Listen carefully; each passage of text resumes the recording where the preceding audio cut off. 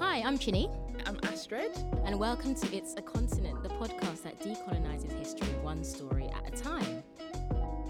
So we're here to challenge the common misconception that Africa is a country and essentially appreciate the identity of each nation. And through each episode, we'll be exploring key historical moments which have shaped the continent. Before we get started with today's episode, just a gentle reminder that It's a Continent, the book, is available to pre-order. You'll find all the links and everything that you need on the episode show notes. For more information, just click on the link. Hello and welcome to the final episode of season 4. We're here, we did it. We did it. It's the final countdown. Nobody needed to hear that. No, let's not. I can't help myself. As soon as there's songs and music or some kind of tune in my head, it just has to be expressed. How are we? November. I was going to say like January, but no, let's not get into 2022 already. I don't even know what awaits us, but yeah, it's November, it's cold. Yeah, just trying to avoid obviously what's going around. But yeah, we're here. It's all good. It's all good. We're here. We're in Algeria. Well, we're going to be in Algeria. We will be. Yes. Obviously not actually go there physically, but you know how it is. African Pride. So this week's African Pride is linked to the COP26 conference, which I'm sure has been all over the news recently. Look at you picking a topical one. COP26. Topical for a reason. Have you been to Glasgow before? I actually have, for work purposes. Yep.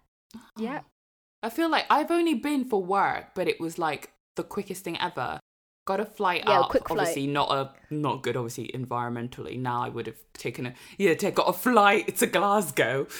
Literally went straight to a hotel, was there for about 2 hours, flew back. This is really not great for the environment, but I'd never do that again, obviously. I went to Edinburgh by train, so that sort of appeased my consciousness slightly. But yeah, no, Glasgow, I mean, yeah, Scotland's quite nice. I don't mind. I want to go back at some point. Glasgow has been the host of the COP26 conference, where climate change is top of the agenda, or at least it should be. Let's not mention greenwashing, any of that stuff.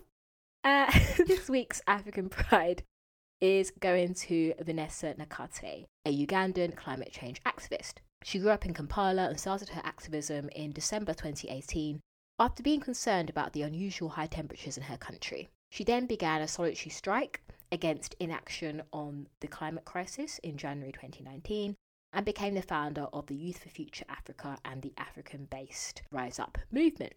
So Vanessa was recently on the front cover of Time magazine and also has a debut book, A Bigger Picture. She has been at COP26 with other leading activists and has found herself, willingly or unwillingly, the spokesperson on climate change for the African continent, which, as you know, if you're a black person in a space, it's like, yeah, you Feel free to represent absolutely everyone. Everyone. And make sure to communicate that back to your community. Yeah. Gosh. She has done an excellent job so far. She's also been campaigning locally, writing to Uganda's President Yoweri Museveni to abandon plans of building a $15 billion oil project, which will risk oil spills and destroy natural habitats, home to elephants and many other bird species. So one thing to note as well is that the African continent is responsible for less than 3% of global emissions, but it finds itself threatened by a global emergency. And according to the Financial Times, near unlivable areas, so basically humans can't really live there due to the adverse temperatures and weather, is set to extend beyond the Sahara Desert if emissions are not cut. So this makes Vanessa's activism all the more pertinent because the continent is responsible for like very little emissions, but it's actually bearing the brunt of climate change, which again is a real shame. And I think it just highlights just how important the work that she's doing and many other African activists are doing within this space, because actually we're only responsible for 3%, but everybody else, out here, case in point, us taking flights to Glasgow, but this was pre having all of this awareness, is really important. And also, I'm very surprised by you mentioned Museveni without mentioning that we did an episode on him. I feel like this is progress of you not plugging the podcast whilst doing the podcast. at the progress. The maturity. But no, seriously, do go back to the early 70s. Part 1 and 2. Right, as we said, we're in Algeria. Algeria is located in northern Africa. Its unnaturally straight borders in the southern part of the country border Mauritania, Mali, Niger and Chad. And to the east sits Libya and Tunisia, and the west Morocco. You'll notice that we'll call out the borders and make sure to have a look on a map and see how slightly ridiculous they are. This geographical travesty is mostly due to France. In 1830, France first invaded Algeria, and they began governing the African nation in 1881. This was a slightly different arrangement to other French colonies such as Chad, Senegal, or Côte d'Ivoire, as Algeria became as much a part of France as any other district within the country. Algeria became the most prized of France's overseas conquests. In their eyes, governing Algeria was the same as governing Nice, Normandy, or Lille. They go to the African continent, but the rest of West Africa is seen as a colony. But why did they feel comfortable to lay claims to Algeria and say it was part of France? A little bit of anti-blackness going on. But it's just a bit weird to see the slightly preferential treatment going on. Why? What about what's the obsession? What's up with the obsession with Algeria? Yeah. And also another thing to raise is Islamophobia. So France actually has the highest proportions of Muslims in Western Europe, despite what Brexit Barry has to say about it. And because of this, apologies to anyone called Barry, by the way. Yeah. So because of this, you might have seen several headlines recently, and it always kind of comes in and out, doesn't it? Looking at France's treatment of Muslims, particularly policing women's right to wear a headscarf. As France began taking over Algeria's self-rule, they began to exclude the country's largely Muslim population through voter suppression. Colonial authorities knew that Muslim communities mostly resided in mixed communes and ensured that no voting took place in these areas. Playing the next part of the colonizer handbook, but confusingly, it's not a colony according to France, but what? Make your mind up. You only treat it one way, you can't be doing both. Like, what is this? French settlers arrived in Algeria and their descendants were referred to as pieds noirs, black feet. In keeping with colonial fashion, it was these pieds noirs, particularly the men, who came to dominate Algerian society. It's really interesting that even, what you're saying, in France now, modern day, in terms of like Islamophobia, it's huge and it's something that we've seen here in the UK in terms of the news from France. But this was something actually that they were doing in the 1800s. Yeah. Really, that they had established. It's nothing new to them. Nothing new under the sun. Mm-hmm. History copy and paste. Yep. Same old tricks. Mm-hmm. Like many other African countries, Algerian soldiers were involved in World War II, leading to Algerians wanting to govern themselves and get their sovereignty. Pieds noirs continued to gain wealth disproportionately, all whilst Algeria's Muslim population ended up with an unemployment level of 25%. So that's 1 in 4 people unemployed. I hope the maths is right there. Yeah, 1 in 4, a quarter. Yeah, that's correct. It's correct. Yeah. Gosh, we really sometimes I just doubt myself. I think every time we've ever mentioned numbers or tried to do any form of maths on this, we've always lacked confidence. We're like, sort of, but please do check this. Please reach out. Using a calculator on your maths paper to check that 9 plus 9 did equal 18, even though you've just typed even though you've typed, even though you know for sure, but you're like, no, just in case it has changed. Just in case it changed. One thing I just wanted to raise, I said it, black feet, but even now when it wasn't until you said it that I was like, that was literally what they were referring to people as. Not even it's a bit weird. Feet. It's a bit wild, isn't it? Yeah. Is that? But it's even the fact that they're the settlers, they're not actually Africans themselves. Yeah. This is why it was you're saying that, Algeria is part of France. It is France, essentially, an extension. But you're referring to those within your own community settling there as black feet. Yeah, there's obviously some undercurrent of racism going on. Definitely. As well. This unemployment understandably led to resentment towards French authorities, who had been amassing wealth during this time, which was a slap in the face to those Algerians who fought in the war. November the 1st, the day after Halloween, is known as All Saints' Day in the Catholic calendar.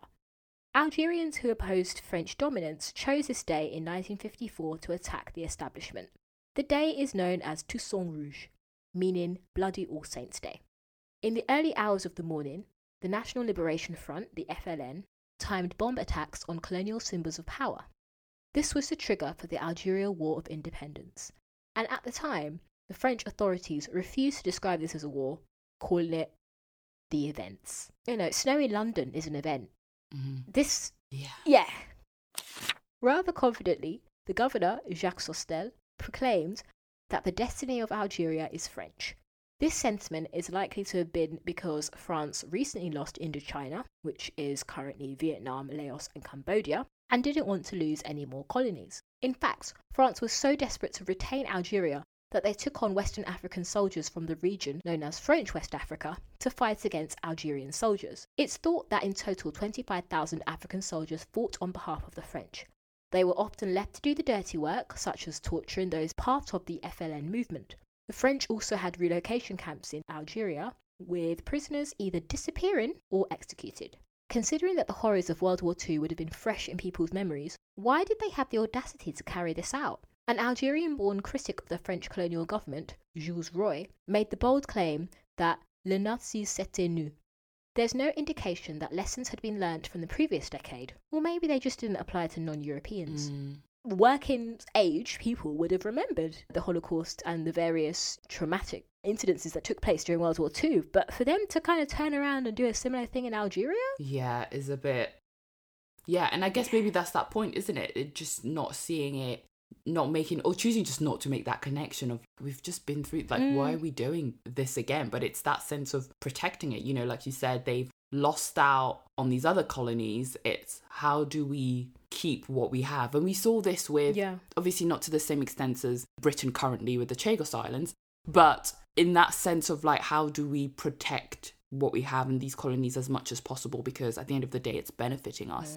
So maybe that's just their understanding and their way of keeping that. Back over in France, the government censored newspapers which made reference to the ongoing torture in Algeria. This action wasn't enough to avoid French reputation taking a dive, however, with even the US finding their activity had gone too far. Oh, that's when you know. Oh wow, that's when you know. There are some countries, when certain country tells you that what you're doing is audacious, that's when you've gone too far. And if it's the US telling you that, then because some of the things they got involved in, pot and all that. In 1958, Charles de Gaulle's government offered a ceasefire with the FLN, but the far-right French nationalist group, the Organisation of the Secret Army, the OAS, took issue to this, culminating in de Gaulle's attempted assassination in 1961. The OAS viewed anyone French who supported Algeria's independence as traitors, and on March 18, 1962, the French government and Provisional Government of Algeria signed a treaty leading to the end of the war, allowing Algeria to become a separate state, which it did when it gained independence on July 5th, 1962, ending 132 years of French rule. That number. Oh my gosh. 132 years. Of just suppression. So how did France deal with the fallout? They didn't anticipate so many French settlers returning back to the country, nor did they expect large numbers of Harkis, Algerians and their families who fought for France, to migrate to France. The word Harki translates to movement in the Arabic language. Presently, Harkis and their descendants feel that France mistreated them after the war. Around 200,000 fought against their own people on behalf of their colonisers, and tens of thousands were killed or tortured by Algerian nationalists after French withdrawal. Those who did make it to France were sequestered in camps away from the general population in poor, unsanitary conditions. Harkis were denied access to education, as well as other civil rights. It is believed that a few thousand Harkis are still alive today. In 2018, Emmanuel Macron, the first French president born after the 1954 to 1962 War of Independence, promised €40 million for the Harkis and their descendants via pensions and other aid, after the country's highest court of appeal condemned France to pay €15,000 in compensation to the son of a Harki who grew up in these camps in appalling conditions. His predecessor, François Hollande, recognised France's culpability towards the Harkis in 2016. It's a tough situation for the Harkis because they're already sort of seen as traitors. But then, as we mentioned around the identity piece, they might have seen themselves as relating to... Because if technically it wasn't a colony, it was part of France, then they might have seen themselves as French. Yeah. But for them to fight for the French and then come to France afterwards and then end up in a camp, is this how you get repaid? I'm sure they didn't feel French then. It just shows that they just didn't belong when they went back to their sort of... Technically, it's the same country. The same country. And I think that whole concept of it being the same country and just an extension, it's just all smoke and mirrors, because all the other big colonizers are doing the same thing. As soon as that kind of tension around, you know, these countries are wanting independence, it's all of a sudden, you're just an extension. You guys you're technically British. Yeah. You're basically... Overseas territory. Yeah, overseas. Yeah, all of that kind of thing, you know. You're an overseas territory. Of course you're welcome here, but... Really? Where's if you're putting me in these camps away from everybody else, how do I feel a part of the wider community? So it was all very much smoke and mirrors to just be like, well, they are a part of us. Overseas territories. The amount of times I read that in a journal and I'm like, oh, great. Usual culprits. Large numbers of Algerians continue to live in France and face racism and discrimination. It's estimated that more than 7 million people living in France have links to Algeria, either the descendants of Pieds Noirs or Algerians who've settled in France for a variety of reasons. France didn't begin to admit fault on the treatment of Algerians until 1999. Because the French refused to see Algeria as a separate country, they referred to the war as police action, as though it was just riot police in Marseille or Lyon or wherever. The death toll was heavy, with the human cost of war unknown on the Algerian side. Whilst French sources estimate this as between 300,000 and 500,000, Algerian sources have this closer to 1.5 million. The French didn't even see soldiers that fought for them as veterans, as it took 12 years after the fact for these soldiers to be recognised. It's really interesting that they were seeing it as police action, because I guess from their perspective, it's probably, well, we can't really say it's a war within our own country, right? That's just wild. Civil war. Do you know what I mean? Oh, yeah, we're just having a civil war with a country that we told you was an overseas territory, which is basically also France. France versus France. Like, it was like, we can't do that, right? We've got to say it's a riot somewhere over there in one of our places called Algeria. It's France. Yeah. As though it excuses it, but it just goes to show the path to independence was, for some countries, there was a lot of human loss in the process, and they're really hard fought, which is why Independence Days are remembered and celebrated and revered in these countries as well. Mm-hmm. And it's still important, like, as you were saying around the links, you know, the 7 million people who still have links to Algeria today, and that's just the importance of it. They were under France for, honestly, that 132 years is really sticking to my brain at the moment. But 132 years, people still have that connection to it, and which is independence. Yes, it happened in 1962, but those communities and people's identities, they still exist today, and so it's still very real. And for them to still for them to experience discrimination, this is what happened, this is why it's so important to tell these stories. Definitely. And particularly for like an English-speaking audience like ourselves, for example, this is not really recalled. Like a lot of French colonial history, I mean, if we thought that Britain didn't cover much of its colonial history, let alone France, if it's not an English-speaking nation, then it's really like, how would we know? Yeah. You know? No, definitely. The atrocities committed between 1954 to 1962 continue to strain relations between Algeria and France today. On September 28, 2021, Macron announced that France would halve the number of visas issued to Algerians, claiming this was because Algeria accepts so few of the citizens that France wants to send back to the country. According to the French Interior Ministry, just around 73,000 were issued to Algerians compared to just under 275,000 in the previous year. On October the 16th, 2021, Macron became the first French president to visit the scene of the murders of dozens of Algerian protesters by French police in 1961, splitting commentary, with the left noticing that he didn't use the word state crime, and the right playing into typical culture wars, accusing him of anti-French victim propaganda. Which makes basically sounds like what goes on here in the UK. Mm-hmm. In an open letter to Macron, Harki organisations wrote how they wanted an official recognition of their treatment enshrined in law by the end of this year. That's 2021. In their words, "We hope that you will be the one to end 60 years of a certain hypocrisy by which the abandoning of the Harkis is recognised in speeches, but not in the law," they said. They're also seeking for their approved payouts to be increased. It's interesting because I think the importance of having that recognition and words, it might have happened decades ago, hundreds of years ago, but that this community is still here. You know, that is someone's great grand. Do you know what I mean? You do still have a duty to recognize that your country did do this and actually admit to and just show that recognition is really important. And I think actually is a recognition of the part you played in their history. And I think sometimes with a lot of these Western countries, it's kind of being like, well, everyone's independent now. It's really their fault that they're not hitting the ground running and stuff. They've been independent. But actually, you played a massive part in them getting to that. In the dismantling of their infrastructure. Oh, gosh, yeah. No, definitely. That's true. That's what it is.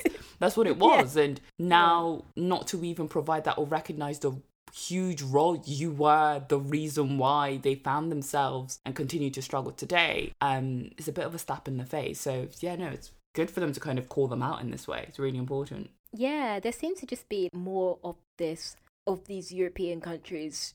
I don't know if they're actually recognising it or not, because a lot of headlines you've seen, for example, Jesus College, Cambridge, giving back a bit in bronze, all these sort of admissions, you've had skulls returned from Germany to Namibia. It's just a lot of these communities are actually asking for more than sort of symbolism and actually understanding what they've done. Reparations were appropriate and protecting these people under law, which should be the done thing, really. And this is a bit of a side note, but it's just making me think about this whole environment piece that you mentioned earlier with the African pride. Are we? Gosh, maybe I'm in a dark. I'm in a dark headspace recording this today. World. But I'm just thinking, like, with the environment and where we're at, and kind of how with certain countries being such high polluters and stuff, and then the impact that's having in the continent. Are we going to get to a stage in a couple of decades where we're asking for payouts? You've completely destroyed the western half of the continent. Like, it's just... I was thinking that. That lack... If you cannot recognise it from a history perspective, will you ever recognise it? Especially just how hard it's even get it is from an environmental side, and actually getting these countries to come together and agree in terms of their commitment to polluting less and that kind of thing. Is that what we're going to get to? Like, I don't know. That's just where my headspace was at. Yeah. Yeah, no, it's true. Because I was thinking, you know what? I was actually thinking a very similar thing, because, when the sort of eco-fascist argument around, they should have less children. And typically we have, in African countries, often there are larger families. But actually, per capita, these people are not polluting as much as over here. Yeah. So you can't just blame the population for that. Just say, they should have less children. It's like, whilst you're out here polluting for about 40 people. It's and unfortunately, like, we've already seen the sort of economic cost to the continent through colonization. But what I'm really scared about for the continent is the environmental impact of certain countries, because there's really no arguing what the effects of that would be. And it's just so unfortunate that it's the African countries that are polluted the least. Yeah, and that is the bit that I find the scariest. That never even got a chance to be developed. Yeah, that impact is going to be huge and really scary. And I think we have to think about it around not just the impact on your own country, but you are then having it's a global ripple effect. On other countries. And it can't just be like we're fine now, but you're not. It's everybody else who will end up suffering, and countries which have only just gained independence and are still have done very little to contribute to this. This. No. to have to pay for those is really it's just terrible. It's a bit of a down. It's really, that's why it's just so important what people like Vanessa and Nakate are doing. But actually, it's making me think. I know we're closing off on season 4, gosh, but it is actually making me think this whole kind of environmental topic, and I know that's not something that we've really actually have ever done. Actually, it does. It could be a potential bonus episode.